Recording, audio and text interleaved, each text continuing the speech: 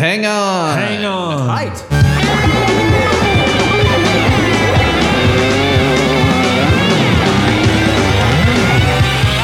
might be a podcast.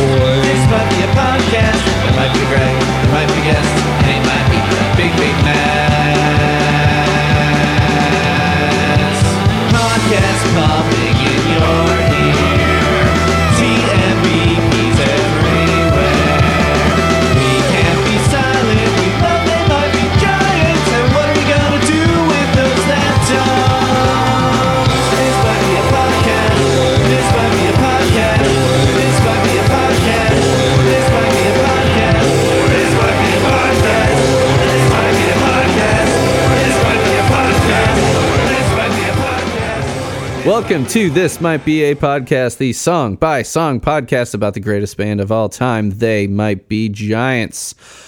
I'm your host, Greg Simpson, and I'm here with an animator who did a video, the official video on the Particle Men's YouTube account of the song we're about to talk about. I got Victor Fitzsimmons here, and we're going to talk about It Said Something. It just said something, nobody heard it but me. I wasn't recording, anyway, why would I be? It said something new that wouldn't come out of me. And I don't even dream about that kind of thing. That's not the insane part. The insane part is, first of all, it can't speak. Second of all, the thing it said, it's like it read my mind. It just read my mind. Now I have to lay down, think things over, everything up is down. It just said something, I was sleeping and then I was awoken, I'll never sleep again.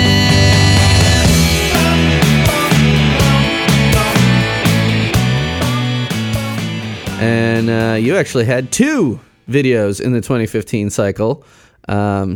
Technically, yeah, Erase, which I'm pretty sure I talked about on the Bob Nana episode, and then this one. So how's it going, Victor? Oh, not bad. Just on quarantine, like a lot of your listeners. It's funny. I'm so far ahead of episodes. Like, I don't always release them exactly in the order that they're recorded. It kind of depends. I try to mix up people if I got international people, or there's always less women than men. All of us white dudes are like, yeah, I do podcasts. Yeah, easy. Everyone wants to know what I have to say, but then like getting women on is harder.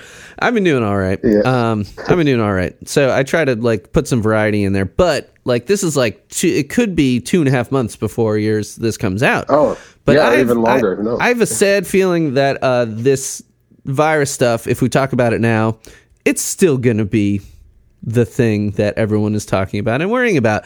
It's not going to be like, well, got to cut that out. That's not current news. Right. Well, it may contextualize our conversation a little bit for the time shifting crowd. And Yeah. all that. But before we get into the song in depth, Victor, tell us about what you do. Well, first of all, I don't even know. Do you do art and animation stuff as your full-time job, or is that like your side hustle? Like podcasting's my side hustle.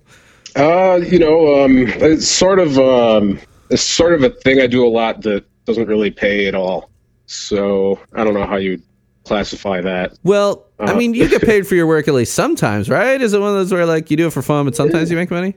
I rarely get paid. Yeah. Didn't Very you get? rarely. Wasn't there some sort of when you won? Did the Giants not pay you for these music videos? No. They commissioned the video for It Said Something from me directly because they liked your Erase video. Yeah. But the other two were contest entries, so those were basically things that I did for free, and I happened to get lucky. The judges liked the stuff I did. So who was the judge on that one? I do it all again. For Erase, it was the guy from the Pixies, I think. Frank Black? Yeah. Oh, that's so cool. And, I know. yeah. What's that? Yeah, and it was Open Mike Eagle for for crap. What was the other one I did? I Left My Body. Yeah. Oh yeah. Oh my God, I forgot I did that one too. Well, guess who's going to be on the podcast next week with me? Open Mike Eagle. Yes. Far out, man. Yeah. All these musicians tours are getting canceled. I was supposed to podcast with him in late May, so I hit up his agent again because he was in. He's like, "Okay, let's do it." He needs to pick a song still, and probably I'll have to politely ask someone if I can kick them off their song if there's one he really wants. Yeah, so I'm like, hey, I email all these like big people I've been talking to. Everyone's got a lot of time in their hands. Podcasting is, us artists and even studio musicians at least spend a lot of time by ourselves in our fucking basement or wherever anyway. So it hasn't been that bad of a transition for me. I don't know. How's it been for you? Oh, it's pretty much the same for me. It's just, I spend a lot of time with the cat at home. Yeah. Not going anywhere. I guess the only thing that's different is I couldn't go somewhere if I wanted to. So yeah. Well, what do you do for a job? I've done stuff like scoring standardized test responses. Wow. Really? Yeah, I've done that. Is that interesting or tedious as hell? It is. It is not. I will say it's not interesting. We don't have to give those this year. Woo! It's easy. It's easy money, but it's not interesting. It's pretty much like reading the same words over and over again. So you do that just trying to stay awake. Yeah. Yeah. I used to have a place in town, but then it went online, and this year I'm not doing it just because I think I might rather die. I don't know. None of that stuff is happening. All the tests are canceled. They're in Indiana. They are canceled. Oh, that's good then. Yeah, because things were about to kick up like a couple weeks after spring break. Like in 2 weeks, they're supposed to start up the big iLearn test in Indiana, and I think that's and that's when it was supposed to happen in Indiana. I mean, I don't know if I'm assuming it's around the same time every year for every state. So it ain't happening. The governor has already said, like, none of this, just, do e-learning as much as possible, and let's just, like, survive this fucking thing. Yeah, yeah. So, yeah, where are you at? I live in Grand Rapids, Michigan. Nice. I played a show there. I've been there the frozen lonesome north, Yeah, hey, well, you're not a UPer, so, it's not that That's true, bad. yeah, it's not that far north, yeah. We had snow last week. Did you guys have snow? Yeah, we had some snow. It melted by the afternoon, but in the morning there was a dusting of snow on the grass and stuff. Not too long ago, I want to say. I'm losing track of time, though. I know, God, me too. I mean, we were conveniently already on spring break. We went on spring break a day earlier. The superintendent there was some kid that showed symptoms at the high school, which is not where I'm at. It ended up just being the flu, he let us know a few days later, but like, he's just like, guess what? You're on spring break now. So like a day earlier, just like, okay. And then just indefinite spring break. So, you aren't that far from me. I've been up there a couple times. I played a show there in 2013 with my band Minus World, and then I was up there to visit I was going to a wedding, but then I went, that was like in a rural area, not too far from there. And then I visited my friend Tom Crandall, Tom Trauma from punknews.org. Done a lot of stuff. Yeah, you're only 3.5 hours from me. Yeah. Maybe after this quarantine thing is over, you can come down in studio to do your next episode here. I've even got 2 of these fancy radio arms. See? Look at that. Well, we'll see how this one goes. You might not want me back. Oh, stop. You're one of those guys. I've had so many people that are like, I've never been on a podcast before. I'm like, don't worry about it. You'll be fine. So tell us about your fandom. How, when, why, what, which, how did you become a fan of They Might Be a Giants? Well, it's probably a pretty common story by now, but some of your guests, I had my Tiny Toon Adventures moment. That was my first encounter. How old were you when the 1990 Tiny Toon stuff was on? I guess, I was born in 1982, so it would have been like 8 or 9 or so, or I'm 8, 80, I guess. I'm 1981, maybe 7. Baby. Yeah, I figured we were around the same age. Yeah. Yeah, I was born at like the tail end of 82, so Okay. Just squeaked in there. But I don't remember exactly what grade I was in. It was like, it would have been like 3rd or 4th grade or something for me, maybe. I don't know. Anyway, it was like after school, cartoon time, and Animaniacs right after that. Shit, yeah. So it was Tiny Toon Adventures, and my life has never been the same since. Yeah, it's weird to think about that. You see one episode of a TV show when you're a kid, and your life has changed forever. Well, did you realize it was like a real band? You're like, oh, it's just some funny song in the cartoon. I mean, did you actually get into the band after that, or did it take you a minute to figure out, as a 3rd grader or whatever? How to go from there? I think I realized it was a real band. Well, I mean, I guess it's hard to say, but it was so different from the other musical things that Tiny Toons or after school cartoons were doing at the time. Mm-hmm. And I think I don't remember exactly when I actually got my first album of theirs, but I don't think it was Flood. I think it was Apollo 18, which is, I think that was the first one I got. But although again, it's like, by now it's almost 30 years ago for me, right? So yeah. It's kind of the memories are starting to unravel, Well, hey, so we're coming from like the exact same place as far as getting into them. I mean, you're the one that, like, a lot of people said Tiny Toons, but it seems like we have, like, out of anyone, like the closest story, and then it's like you saw them, you're like, oh, this is really cool, but like it's 1990, like the internet exists, but like people, maybe they have dial-up. Like I remember getting Prodigy service. Prodigy was our web service provider, and the internet was very different back then. So it wasn't just like, oh, tmbg.com. Like I bet they were pretty early adopters of, like, I'd have to find out when. That'd be interesting to know about their history of having websites and stuff, because they've always been pretty up on new technology. But like you couldn't just like go and be like, oh, so hey Google, what oh wait, Google doesn't exist yet. Like how do you find out shit like that? You're like, what was the song on Tiny Toons? Or like, hold up my phone, turn on Shazam. Okay, let's say they might be giants. Like it was a lot hard. We had to work a lot harder to figure out what the cool stuff was. Yeah. Or like get lucky and see something on MTV or back before they were just doing reality TV, I guess.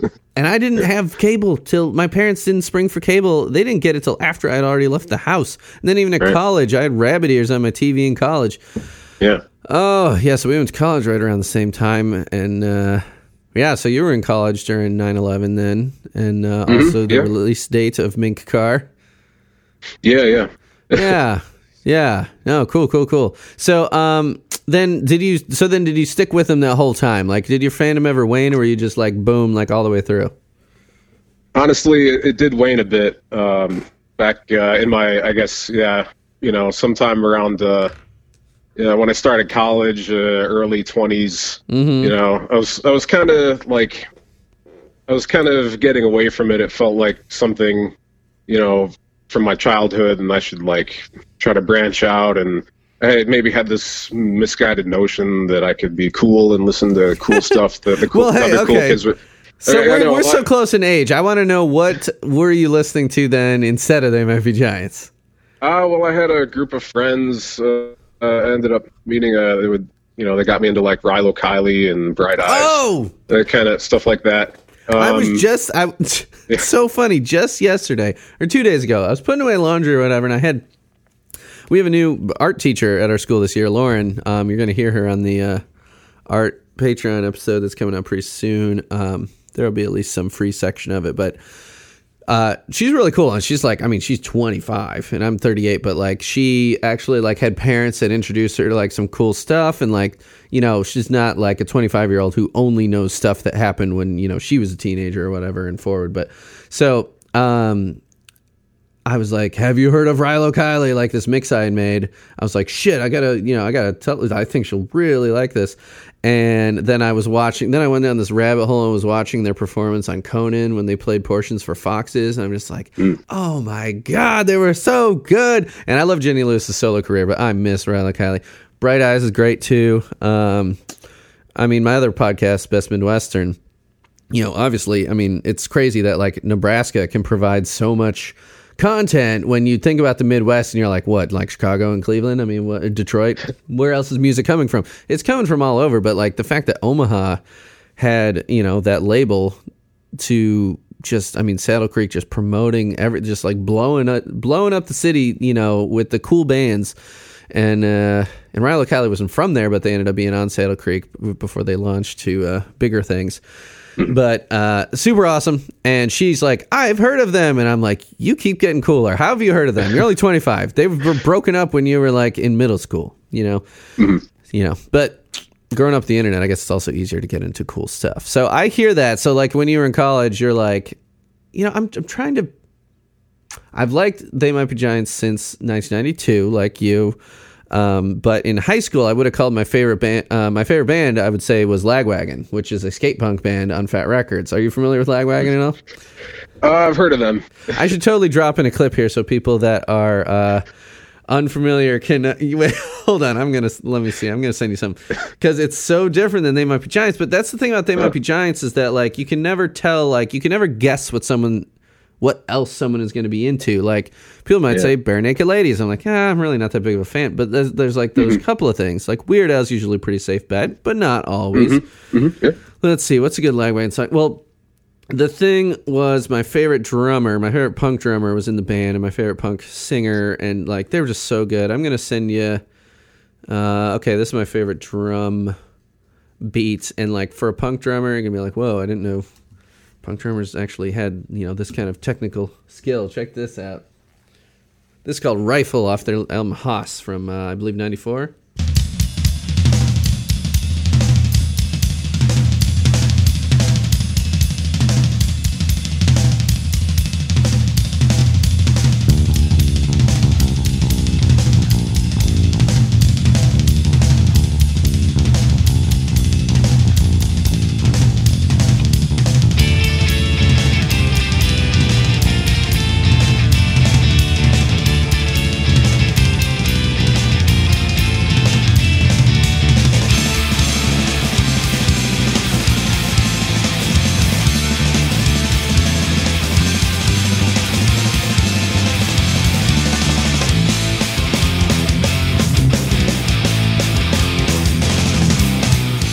Yeah, you don't have to listen to the whole thing. But yeah, not like They Might Be Giants. Yeah. But I was totally into, like, I came up on, like, Green Day and Rancid and Offspring, all the ones that blew up when I was in middle school, you know. And, yeah, like, I mean, Nirvana blew my mind when I was 10. I was like, holy cow, what is this stuff? This is just craziness. And then, like, Weezer's Blue Album, and then Green Day Dookie. Like, those three things kind of combined to, like, make my musical taste that would last, like, forever. And hell, like, I would say early Weezer and They Might Be Giants are not that far apart, honestly. As far as like some geeky guys that can rock the fuck out and write a super catchy melody. You know, the lyrical, the way they go with their lyrics is pretty different. But as far as like the overall aesthetic, there's some similarities there. Yeah. So then in college, it was like, you know, I continued to like They Might Be Giants. I never dropped them. Minkar was huge for me. Factory Showroom was huge for me. But then in college, it was like, at least like halfway through college, especially after I met my wife, it's like, oh, I only listen to Modest Mouse and Elliott Smith now. Like shit like that. Right. Like, which are still just fucking awesome. But just like, you know, then you realize that like the stuff you grow up on, if you still are thinking about it as an adult and you're still like, that's good. Like, why give it up? So you just combine all of these things, all the eras of your life, all the best stuff, just coalesce it into the best stuff, and there's no reason to give up anything. So when did you come back to, was it like a post-college thing where you're like, yeah, they're still good? Yeah. Let's see. I remember even when I was in college, you know, I would hear like, man, it's so loud in here on the college radio station. And I'm like, oh, that sounds like They Might Be Giants. Oh, it is cool. They're really, that sounds a lot different. You know, they're really kind of changing it up, but it sounds somehow the same as them. And I would hear it on the radio, but there were like two albums that I kind of missed out, The Spine and Minkar. I didn't really pick those up when they were fresh. And it wasn't until pretty recently in the last couple of years that I really went back to listen to them. So like what were the ones after that? It was, after Spine? Well, I mean, then they were deep into the kids stuff. But the Else, did you get the Else when it came out? Yeah, I got the Else, and I did see when they were when they were sort of promoting their first kids album, I did see them at a free show in Borders Books in Ann Arbor. That was pretty cool. Nice. Yeah, they played a lot of Borders when they were doing, especially the kids stuff. I was looking on their tour stuff on the wiki. It's like Borders. Yeah.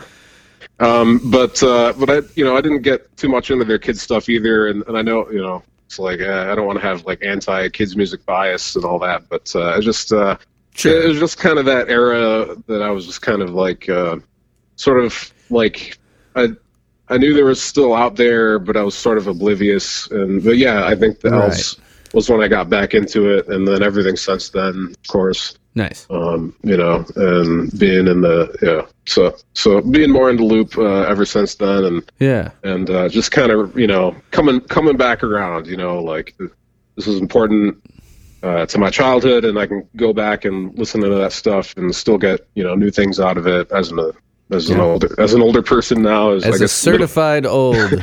I guess I'm middle-aged now, right? Yeah. I wouldn't say we're middle-aged. I keep joking about how I'm having my midlife crisis already because I went out and bought the 1989 Steve Caballero Paulo Peralta deck reissue. I bought the same. Wait, can you wait? Let's see. See the skateboard deck? It's on my wall. My mom saved that from when I was in second grade. And I was so into it. Like, he rode on the same team as Tony Hawk, and I was a skateboarder for like most of my life. And I went to this small college, and I got bored because there were no skateboarders. Like, I was the only guy with dyed hair, the only guy that skateboarded, until my wife came along and she had dyed black hair. So I was like, okay, who's this chick? And so they reissued that deck, and I bought a whole just fucking skateboards are a lot more expensive than they used to be. And so now I'm skateboarding and like riding my baby around on the skateboard. I'm like, I'm in my midlife crisis already. I'm only 38. I mean, am I only going to live to my 70s? I mean, I'm hoping I crack at least 80. So don't call me middle-aged until we get to our 40s, man. At least give us that. I don't know. Come on. Don't call yourself middle-aged. That's how I think of it now. It makes it easier for me if I just start calling myself that now. And then, Don't do that. Okay, well, let's... so I think we need to talk, even before we talk about the song, we need to talk about the animation, and then we'll kind of lead into the song, because, you're basing the art off the... they commissioned you for this one because your Erase video is so good. And it's so good. And then this one, like, you can tell, like, that... Oh, I think the same guy did this. You could see people like on the YouTube thing, like they don't bother to just check the credits where they put your name. They're like, is this the same guy? So Erase? Yes. But like you can tell it's your style, but it's not like, Erase has, the kind of the boy and the girl he's pining after, and then there's like a little story there, and then this one. I'll let you explain your process with it. But so they commissioned you for it. I'm guessing you got this song like earlier than anybody else heard it, right? I guess so. The thing with the Erase video is I had a lot more time to work on it. Sure. For this one, and I don't know, like... Well, first of all, how long did it take you to make that Erase video? Erase, when did they announce the contest? It was like in late November, early December 2014 or something. Yeah.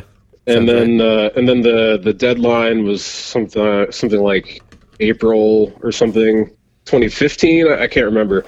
So I had like a good 3 months to kind of try to get that done. But this one I had like 12 days. 12 days? Yeah. So Holy I hell. pretty much...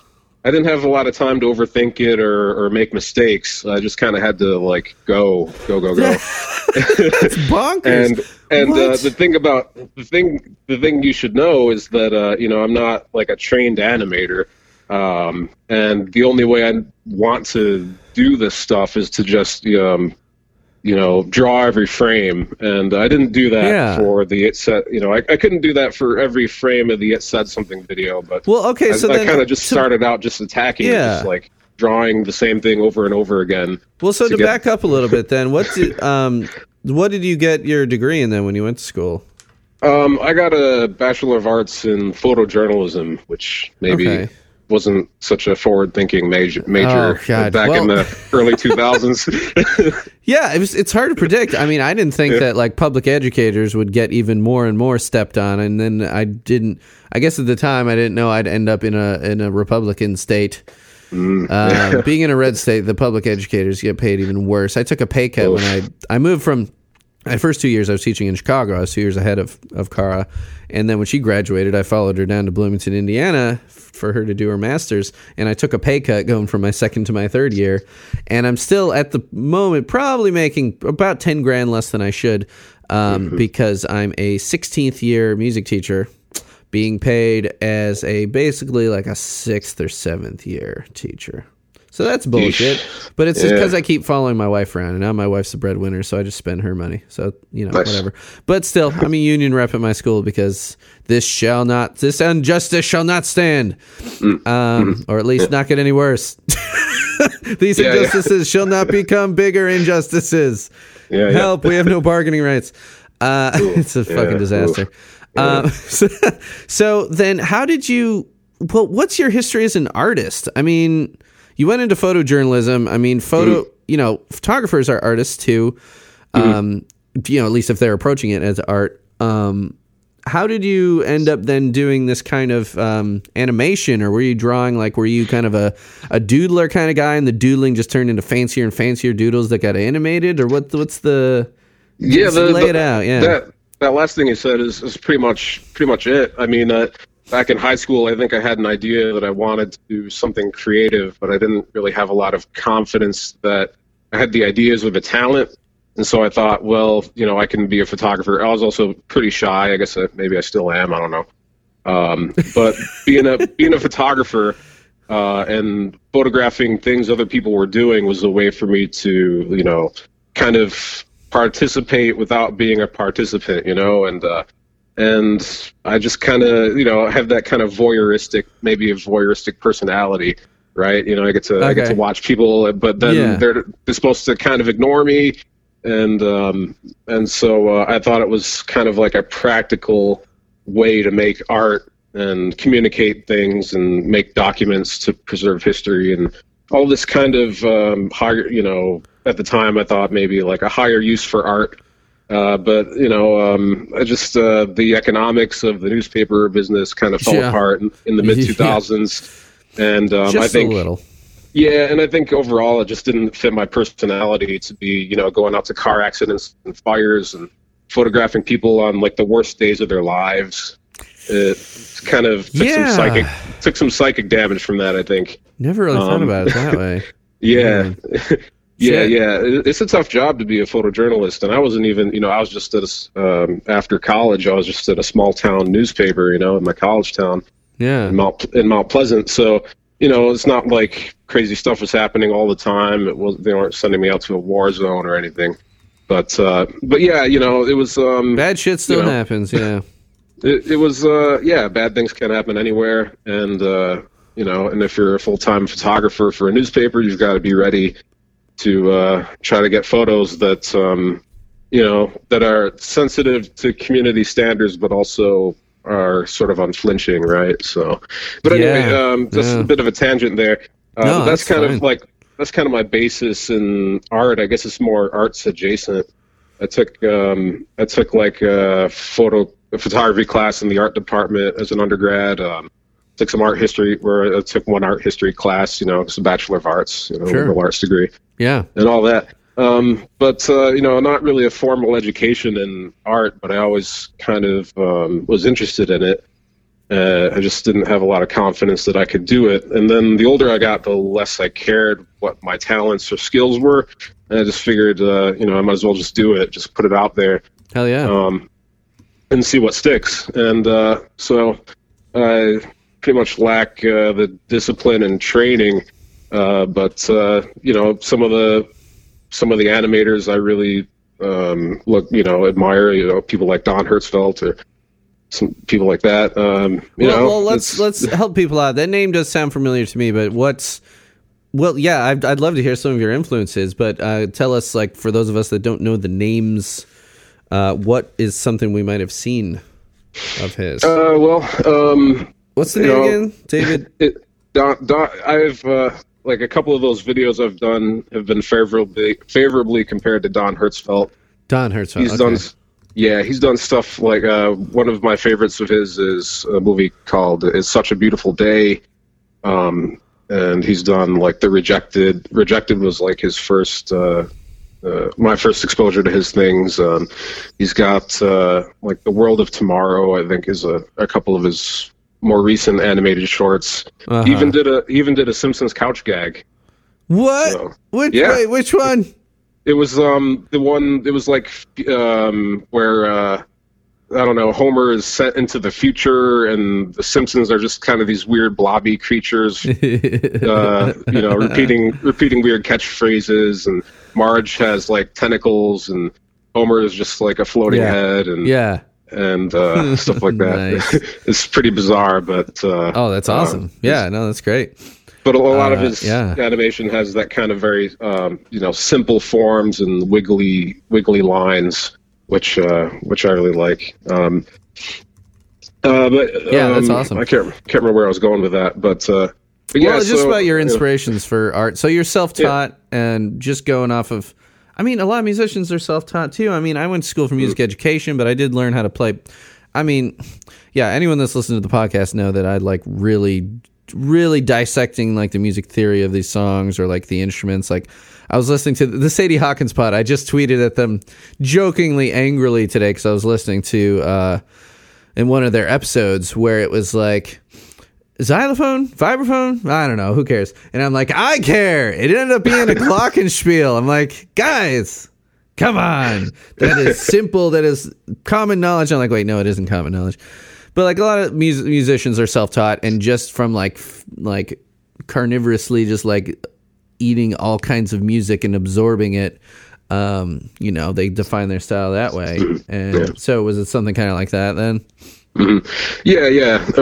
And I think at the time, just before I left grad school, I was getting into Adventure Time, which is a Pendleton Ward thing, and it has just like that kind of simple kind of character designs and a lot of energy in the animation, very visual kind of storyboard driven shows. But I'm not. I wasn't a trained animator, but it was always something I wanted to do, and I happened to have time to enter that contest, the erase contest.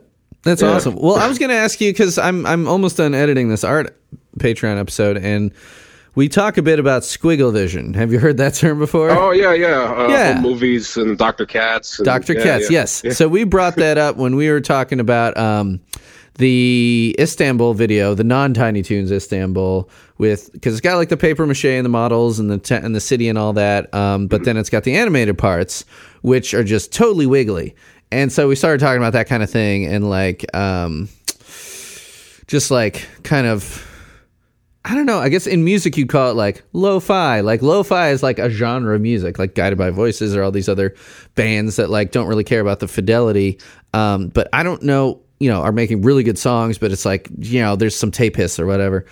And the Istanbul video we talked about is kind of like, we're like, was this whole thing made on Microsoft Paint? Because like the whole thing looks like, because if you look at like the CD, because we're looking at the artwork for the EP and like the disc for the EP, and we're like, it's so pixelated. It's this line drawing was totally pixelated. We're like, this is 1990 Microsoft Paint. It has to be. And so like that kind of art is so cool in that. And, I'm sure the Giants at the time weren't like, this is the most high-tech digital art we can make. It was probably like an intentional choice to make it look kind of, chintzy or whatever, adjective you want to use. So like the squiggle vision stuff, I remember I couldn't find evidence of this with a quick Google, but I'm pretty sure Home Movies got a lot of got a lot of criticism for the squiggliness in season 1. So then they got rid of it basically, which, I mean, the show is still great, but like the squiggliness, like I guess people that are sensitive to visual stimuli like that could have a problem with it. I wonder if they have a problem with your videos because they're quite squiggly. Yeah, they might be. I think I might have been using a faster frame rate on some of mine. But, Sure. But yeah, this squiggly and yeah. Well, tell me how that process works. How do you start when you're Well, let's talk specifically about It Said Something, because that's this episode. So you had to do it fairly quickly too. You said you had 2 weeks to do it. Yeah. I was contacted by email on October 13, and the deadline was October 25. So that's about 12 days, right? Now, were you contacted by Flansburgh, or was it Pete or Phil? It was Flansburgh, yeah. Oh, directly. man. And I could hardly believe it, right? I was like, is this for real? And I was like, well, of course I have to say yes. Like, I have to drop everything and say yes. Flansburgh. Can't say no to John Flansburgh. Shit, man. That's awesome. So then what did you do? So then immediately you're like, I'm staying up all night. How did it go from there? Yeah, it was pretty much just, they sent me I can't remember if, they sent me the audio, the recording of the song.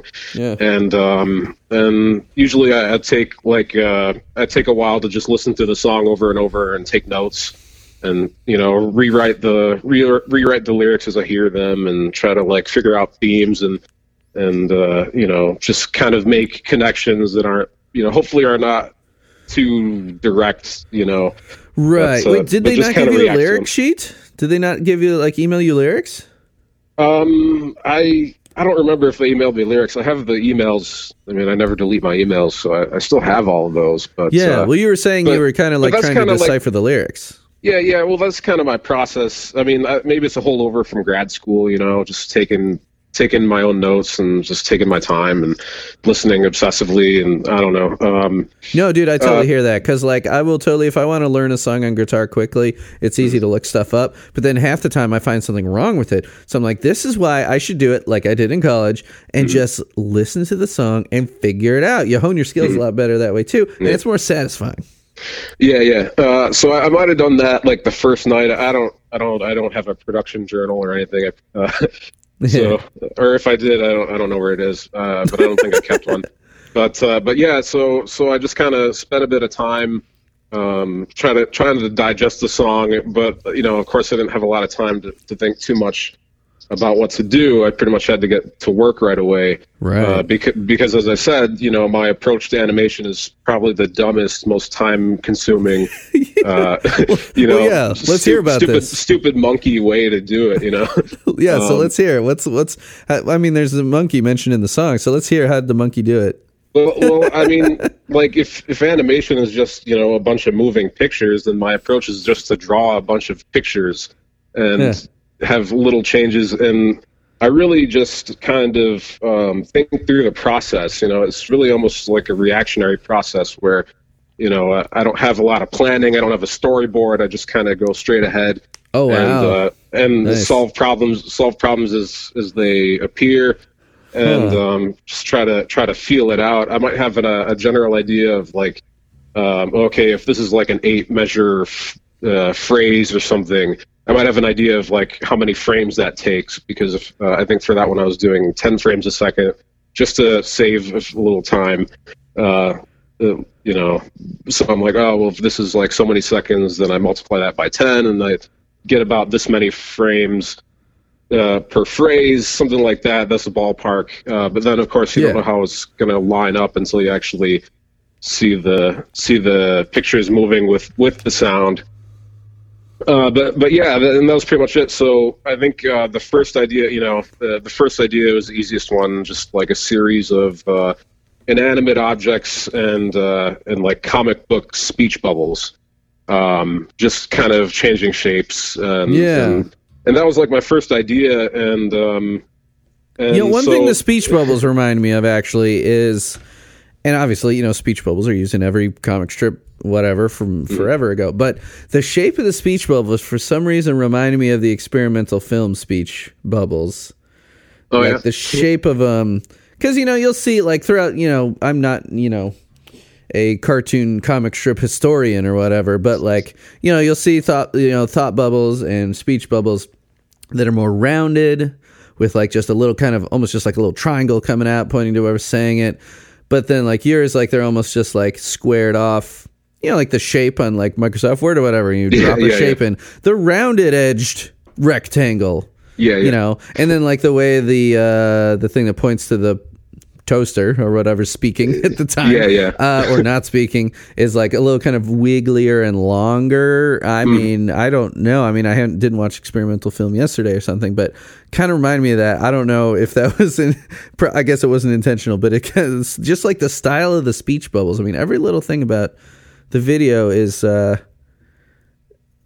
interesting in that you can tell, you know, that you're a fan of the band, because it's like the kind of thing where, like, my wife was watching it and she's like, how does he think of this? I'm like, it's that kind of like They Might Be Giants thinking you're just like so in tune with their aesthetic, where it's not like every album's art looks the same or every video looks the same, like not even close, but like something about like some combination of like cuteness and darkness, or like cuteness that's just something goes wrong, or something gets real trippy real quick. And it kind of just like I mean, there's a reason that they commissioned you to do one after the Erase one, you know, and then another one. I mean, it's, you know, you honed into their style. So sorry, I kind of jumped in on you there, but go ahead and continue on. Yeah, like when you were making it. So it's almost like flipbook style, right? Like when I take a thing of Post-it notes and just draw them into like that. You have to draw it every time, right? Yeah, pretty much. And it's at not the time, cells. and at the time I'm using the same laptop for today as I did back then. But at that time I was composing every frame in a program you might have heard of called GIMP. It's like free Photoshop. So I've heard of it. Yeah, I've never used it. Yeah. So I was drawing everything in that, and then saving each image and putting it into Flash, which I think is called Adobe Animate now. I think they changed the name, but yeah. But I had to buy Flash. I had to license Flash for a month or something, whatever. You know, it's for They Might Be Giants. It was the only way I knew how to actually make a music video with it. You know. Yeah. At the time, it was pretty much my only option. Now there are a few other options, and I'm using my iPad now. It's way more comfortable to work on an iPad because I had this USB graphics tablet. It's like a Wacom Bamboo. I don't know if you've ever seen them, but it's like a flat piece of plastic, and you get this plastic pen, and you can kind of control your cursor on your screen with this little plastic pen. And I tried one with my friends. Yeah, it's totally sweet. Yeah. It was great. It's like the closest thing to drawing, but like it's so disconnected. Like you're so disconnected from your hand because you're looking up at the screen, but your hand is doing stuff. You know, your hand is doing stuff down here. Right. But you're watching the screen, and it feels like you have this disembodied hand, you know. And I mean, it's kind of like computers in general, right? Yeah. The cursor, like I'm looking at my screen, and the cursor's up there, but my finger's down here. Yeah, and that is weird. Yeah, sure. And it is better on an iPad or an iPad Pro or anything, but there's still a bit of a disconnect. It's more direct, but it's not the same as like paper, which I would like to animate on paper sometime, but it's just so much, it's just digital. It's so easy, Oh yeah, Yeah. So I was, I was just kind of going as fast as I could, and and John Flansburgh would ask me for updates here and there. In the first couple days, once or twice a day, he'd be like, "How's it going? Can I see what you got?" Once or twice a day? Let me see. Yeah. Let's see. Holy cow, man! This guy really stays busy. Well, not quite that often, but like for the first couple days we were kind of sending a few emails back and forth, but then it was like 4 days later he checked in, another day after that, and then at the end of the project I was just kind of in crunch mode for like 5 days or something. And so but yeah, he just wanted to see how it was going, and he was really supportive. There were a couple things. Yeah, it was great. He got, I'm really. It's kind of hard to believe that he liked it because I'm so critical of my own works, like a lot of artists, I guess. They hired you, man, for this one. They hired you. I mean, Open Mike Eagle liked yours, but and picked it as one of the three. But actually, yeah. Would you know this? Out of the three people that won that one, did the other two get commissioned for more music videos? I don't know. Sorry. Yeah. But it just occurred to me. Yeah, I don't know. But they commissioned you to do it. Obviously, they liked your work. Well, right? yeah, and it sounded like things were kind of moving really quickly for them. It was the end of their 2015 Dial-A-Song This was October 26th, 2015. So yeah, they only had like maybe 7 more after this. Yeah. But yeah, they were really, he was like really good about giving me feedback. And if I sent him something that I thought didn't work, he really picked up on that. And he was like, I don't think this part is going to work. And I'm like, I agree with that, but he wasn't, it was just like, it was like a dream job for, it was like a 12-day dream job. But I was fantastic. Just kind of pretty much just kind of trying to bust out the frames as fast as I could. That's gotta be fucking surreal.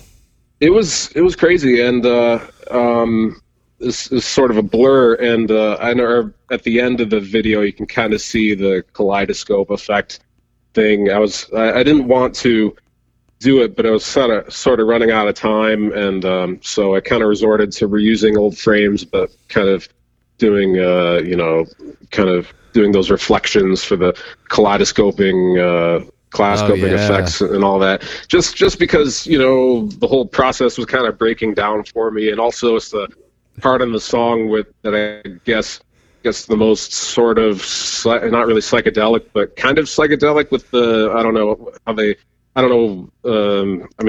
we got to transition to the lyrics now, but yeah, I've taken some, I've done some music in my day, but it's been a long time. But what is that, like a round or something, kind of singing around, or kind of layering the vocal parts on top of each other? And it's more of it could be like a round is actually a type of canon, a musical canon. And they're not doing a round because they're not singing the exact same thing the exact same way, because a round is the exact same thing, exact same way, but one is slightly ahead of the other. They're kind of chasing each other. So, but yeah, there's definitely like a canon going on, harmony or counter melody, whatever. There are different ways you could call it, especially as a rock band. Like, what do you call it? No, I don't know. I'll sing, then you sing. But and so quintessential of their style, and it, and I guess it just it was kind of like a last resort technique for me, and hopefully it fit with what was the mood of the song at that point, the kind of culmination of the song, and kind of the high point with all the the vocal interweaving and the climbing bass and melody, just everything kind of building. That's awesome. Well, let's just fold that right into talking about the song. Like, so should we? Yeah, I mean lyrics, you just mentioned stuff about lyrics and stuff about the musical elements. And yeah, the end of the videos is my favorite. Like, the whole thing is great. I think. Well, I love the part where the toaster's electrical cord reaches down and, like, I don't know, what is it, like a little tree, like they like connect, and then it just like yanks down, and then there's the house and the day and night are kind of slowly going, then they go more fast. And then it just totally everything just breaks down then, and the little house just kind of. Well, that was when they were doing "I'll Never Sleep Again," right? Yeah. and I was like, I can relate to this. I'm pretty much, this is all I'm doing, but yeah, so I'll Never Sleep Again. So I just had this vision of a day and night cycle rapidly, kind of cartoonishly, just time, like a time lapse day and night cycle. But of course, really simplified. I didn't bother to actually make a star chart and all that. Yeah, I mean, come on. Well, hey, let's back up then in the same kind of manner then. So the very first words of the song, it just said something, nobody heard it but me. I wasn't recording anyway. Why would I be?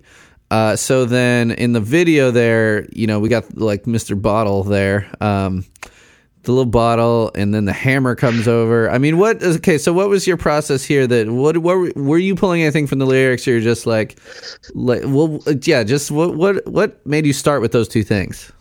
I guess I don't remember too clearly, but like I said, it was just kind of this initial idea of a series of inanimate objects and speech bubbles, and we don't know what thing said anything. We don't know what it said. Right. All the speech bubbles are empty. So I was just kind of pulling a series of objects and speech bubbles and things you might have around the house. And I think the bottle maybe is a reference to "Lie Still, Little Bottle."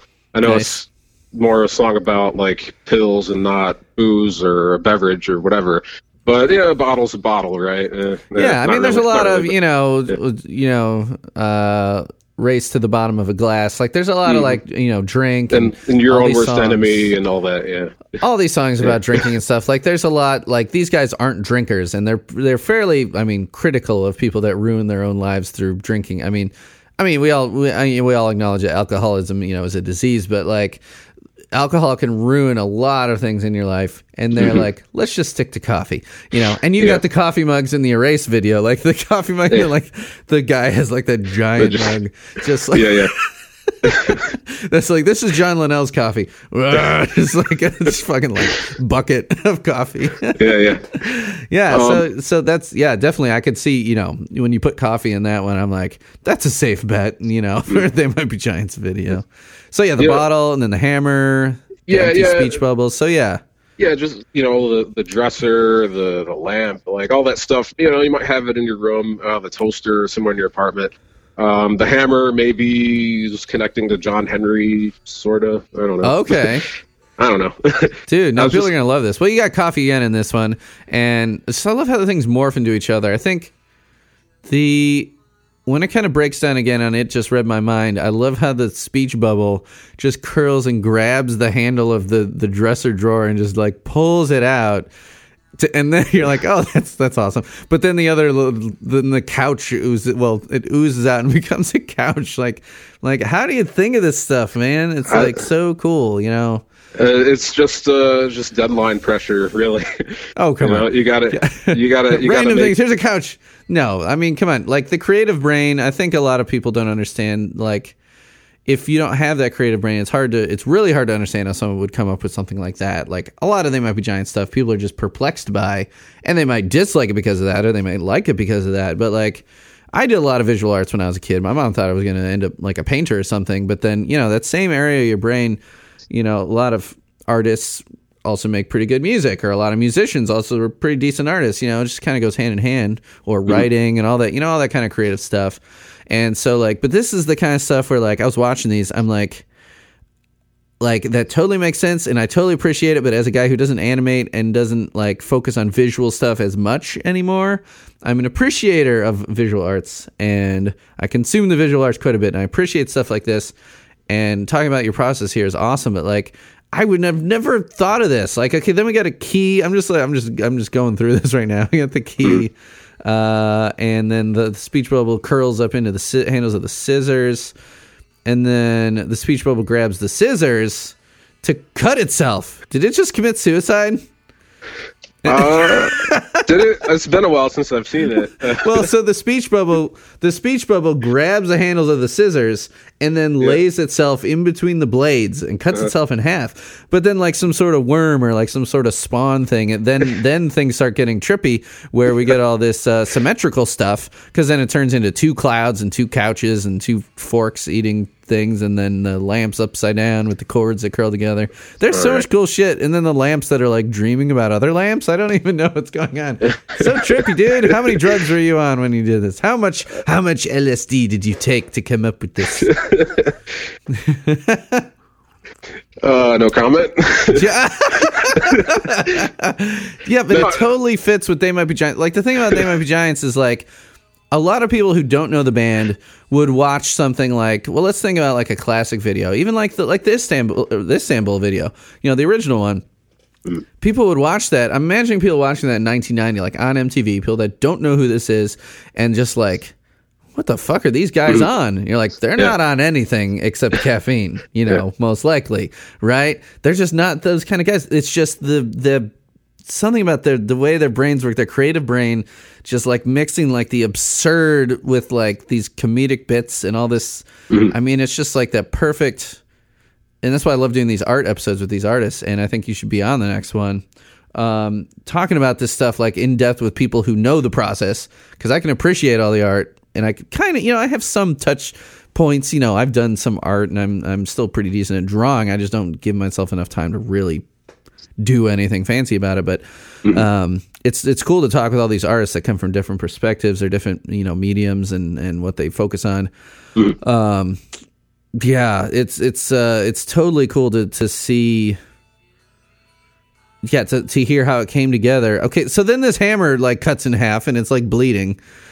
black blood that turns there was a into YouTube comment, something, like I heard if you cut apart a hammer, there's like alien blood or something. Yeah, that was my favorite YouTube instead comment of the golf. video. Yeah, and that's a deep cut because it's referencing another song from that cycle. Yeah. And if you cut apart a golf ball and deep inside, I'll find some alien blood. I'm gonna find out now. I know I got that lyric a little wrong, but yeah. So then the hammer bleeding is what eventually turns into like the night sky, and then we already talked about the little cabin.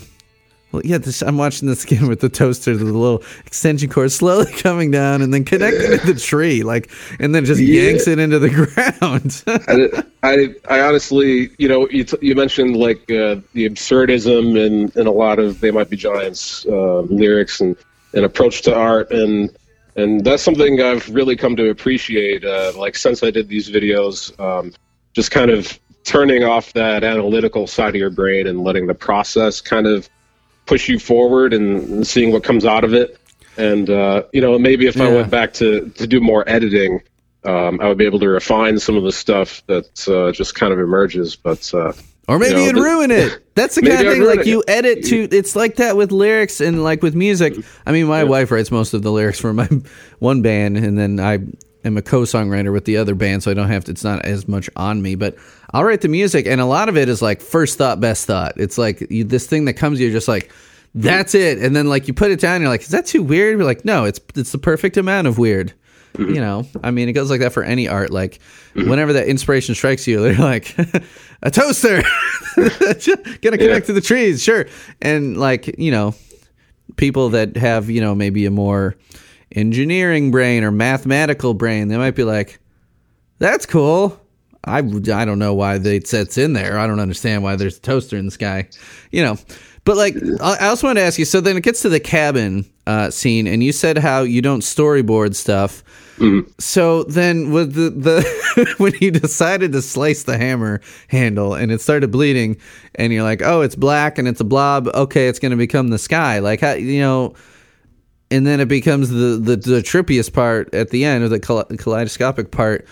Like you just kind of stumbled into the end there. You're like, okay, yeah, this is cool. Let's keep going. Okay, kaleidoscope part. Like, how does that work? Like, you're like, oh, I'm 2 minutes into the song. Time to kaleidoscope, bitches. Like, I think I think that was something John Flansburgh had mentioned in one of his emails. Like, an idea he had seeded at some point in our email back and forth. But I'm not going to comb my emails to find it. Yeah, but, don't worry about it. But I think he mentioned something about that. Maybe incorporating that. I don't know. It just and again, like the kaleidoscope stuff. Yeah, the kaleidoscopic kind of segments. Yeah. But I don't know. I could, I might prove myself wrong if I actually do want to read my email conversations, but my email archives. But it just, like I said, I was kind of getting desperate. The deadline was getting pretty close. And it was just kind of hard to, come up with new things and have time to fail. Like I didn't have a lot more time to take a risk and for it to fail, So I was kind of recycling things, and that's sort of a regret I have. No way, man. And people want to see stuff come back. They like callbacks. Like you might feel like a musician again might think like, oh, does this song really need a fourth chorus? But if it's a really fucking good chorus, people are gonna want that chorus. It's not like you're not recycling, and you might switch it up a little bit or take it to the next level or whatever. But people want that part to come back because they love it. And then there's the reveal at the end, like when all the kaleidoscopic thing finally like it peels apart, and there's the room with all the shit on the floor that was throughout the song, and that's a very cool way to wrap it up, because once it gets to the kaleidoscope part, you're like, okay, this just totally, it went from madness into like even more madness. You're like, it didn't make sense before, but now really I don't know what's going on. And then it's like, okay, and then it just appears, this room where all this stuff had happened, and the picture of the pipe on the Like the pipe was a good touch. Makes me think of Birdhouse. I don't know if that's what you were thinking of. Flansburgh's pipe in Birdhouse. he's featured a pipe a couple of times in press photos and stuff like that. For some reason, the young Flans be like, I'm going to smoke a pipe or pretend to smoke a pipe. There's also that, Ceci Ne Pas Un Pipe, the whole, that whole, I can't remember the artist. But yeah, the kind of absurdism in art, and I don't know, they're just kind of nice shapes that were also kind of simple, sure, and sort of domestic, right. And there's really no reason that it had to be the toaster the whole time. I guess I just like the shape of the toaster. I don't know. Toasters are cool. It's a cool little piece of kitchen. It's a kitchen gadget that only does one thing. I mean, everyone has a toaster, but microwaves, you could do a shit ton of stuff with a microwave or a stove or an oven or even a blender. But like toaster, it's called a toaster. It toasts things. That's all it does. But everybody has one. And it's always the toaster that did it. When the guy gets electrocuted in the bathtub, it's the toaster. Right. You could have ended it that way with the guy from Erase dying horribly. Call back. Yeah, maybe. Yeah. but no. This really, maybe it's kind of a letdown. That I don't really think there's much insight I can provide about the video other than like I can explain my process and all that, but I don't really have. I can't say I have any deep thoughts of it about why I did what I did. I was just kind of like drawing madly, just trying to stay ahead of things. It came out great, dude. And not let down my musical idols. It came out great, and I think it definitely must have fulfilled Flansburgh's tastes. I mean, obviously they used the video. They didn't like come back and be like, "No, we want you to change this part," did they? No. When I sent my final thing, there was like I made a little mistake in maybe sending them maybe the not quite the largest file size that I could have, but I resent it to them, and then they're like, "Oh, it's fine, we're all done. Thanks," and they seemed to like it, and they put it on their YouTube and gave me credit. And, that's amazing. And you got paid for it. So you're a professional artist. If you get paid, even if it's only every once in a while, if you get paid for your art, you are a professional artist. So there you go. Dude, nice job. It is amazing. And it's such a good song. It's like the sleeper hit on Foam Power as far as I'm concerned. Like it's a little past halfway down on track 10, but like the lyrics are weird and totally feed into, I mean, it's John Linnell lyrics, but it feeds into, your video, and like just it's a testament to the video being so good is a testament to how good the lyrics are, because you had a lot to pull from. And like you mentioned the canon at the end, like I love that Flansburgh sing, like I love songs where they both sing, because that's really kind of rare. It was not as rare in the early days, but these days usually like if there's a harmony, Linnell will do his own harmony. But then there's a little kind of call and response kind of thing. Like maybe that's what you'd call this, little call and response. Yeah. They get Flansburgh in on it, and I love it. So it's, what is it? It just said something. It just read my mind. Yeah. And then, I was sleeping and then set the monkeys free. Yeah. And so Flansburgh pretty much just says, it just read my mind. It just said something and then set the monkeys free. So great. Great way to end the song, and it fits perfectly with your video there too. And the melody is amazing. Like it keeps climbing up further than I think it's going to. Yeah, that's not the insane part. The insane part is, first of all, it can't speak. And then you're like, okay, that's got to be the apex. But then he's like, second of all, the thing it said. Like, he just keeps going. I'm like, God damn, John Linnell, you just got my number, man. Just the power, the power he summons to sing that, it's really escalating. Just amazing, yeah. And, so good. And it's, definitely.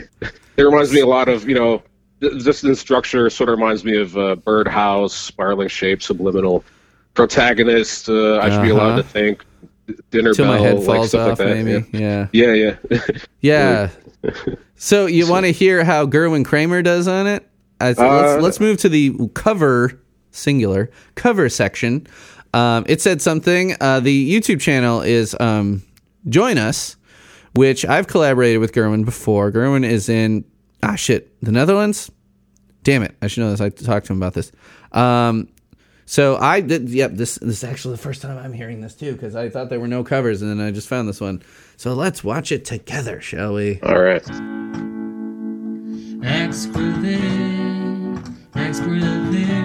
False start. Nobody needs to know what. Nobody needs to know why. Just love and silver.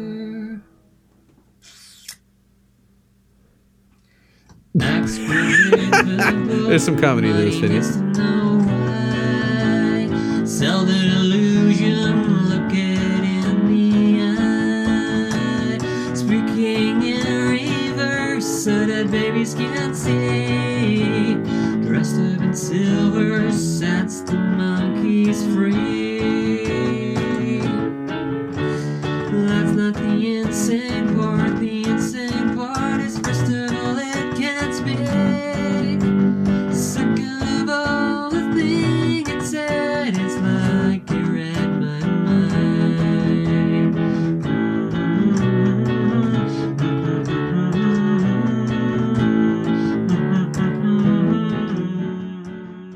The self-deprecating thing totally plays in to the Name of Giants. Yeah. So it's a truncated version. It's only a minute and a half, even with the false start. Mm-hmm. Yeah, I think I was watching. I had to lay down at the end. It's at the end. It just says, "I had to lay down." Oh, yeah. Noodling around on the keys, filmed with a terrible phone. Seeing myself back made me aware that Linnell-esque movements seem to have deeply seeped into my subconscious. Yeah, he kind of memed himself there, a little kind of the, I had to lay down. where like he fucks up and says nope, and then he zooms in on his own mouth doing that little sound. Good job, Gerwin. The only cover. It's not even the full song, and you acknowledge all your mistakes in a very comedic way. I love it. What'd you think about that? Yeah. I had the volume on pretty low on my laptop so as not to bleed over into your recording or whatever.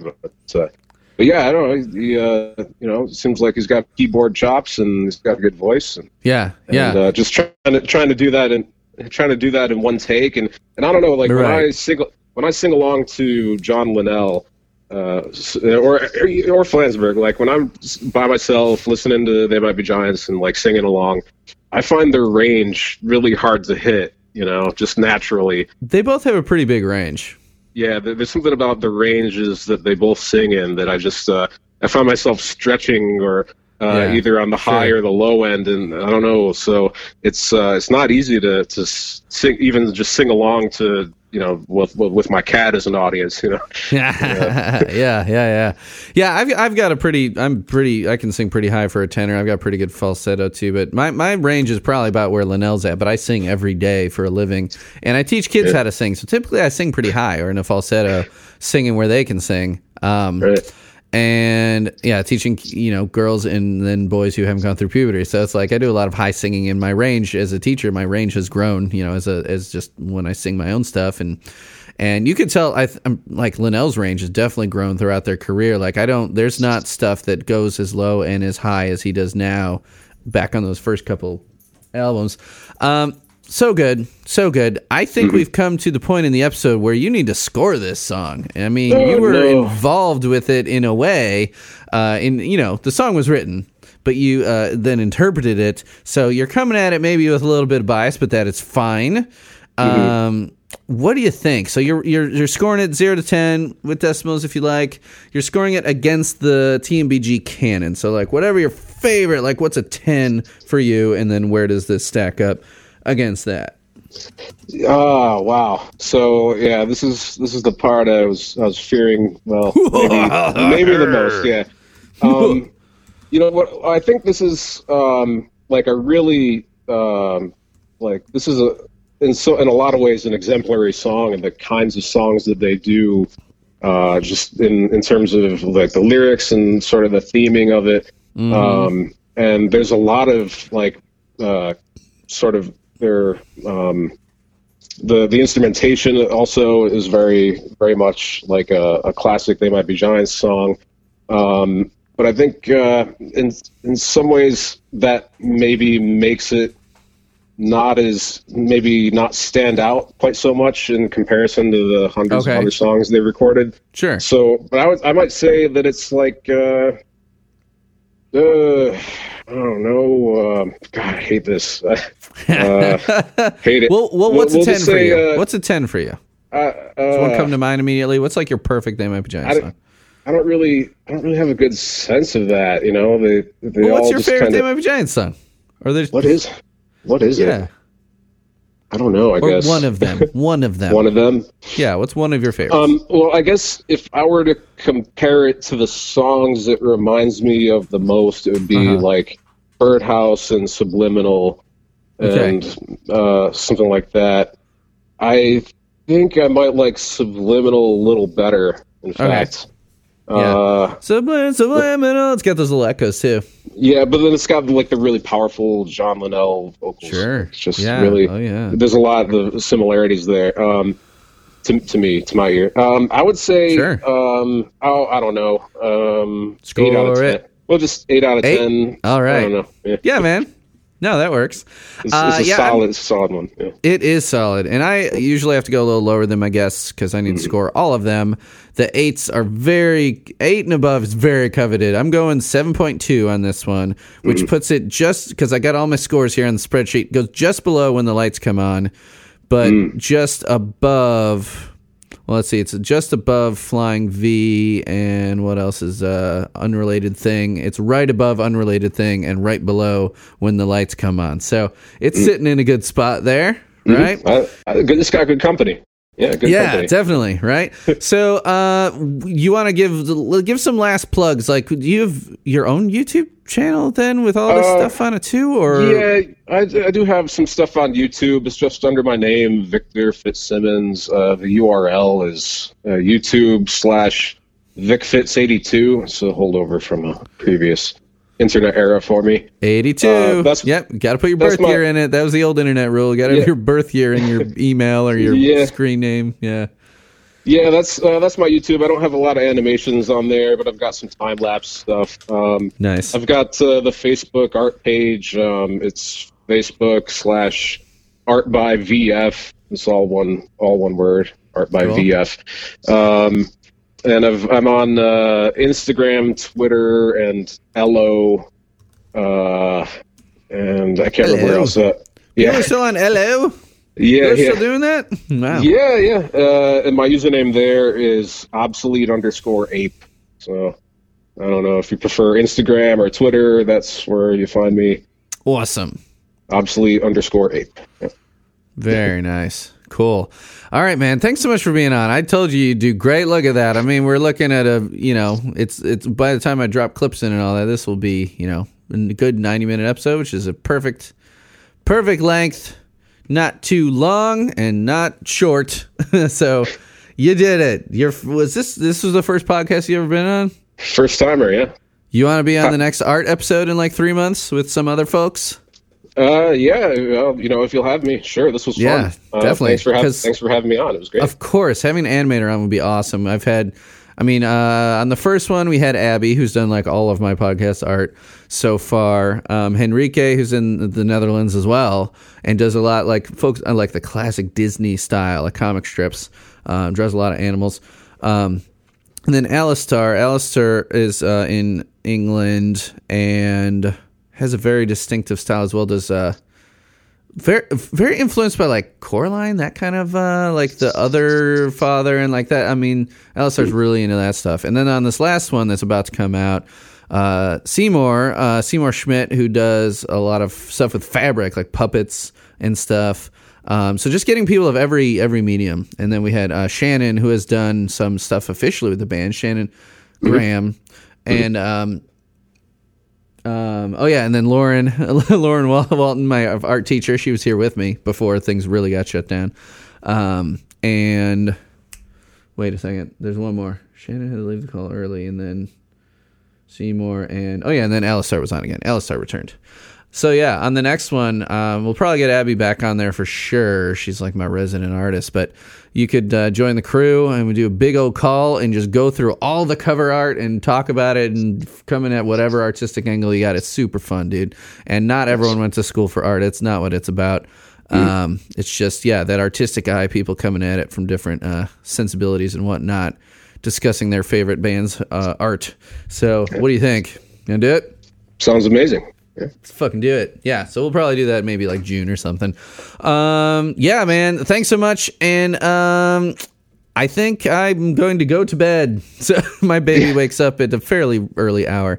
So thanks so much, Victor. And everyone go check out his stuff. You should commission him for your music video. I bet he's got some pretty reasonable rates. And, support artists in this time of the plague. It's hard to get work.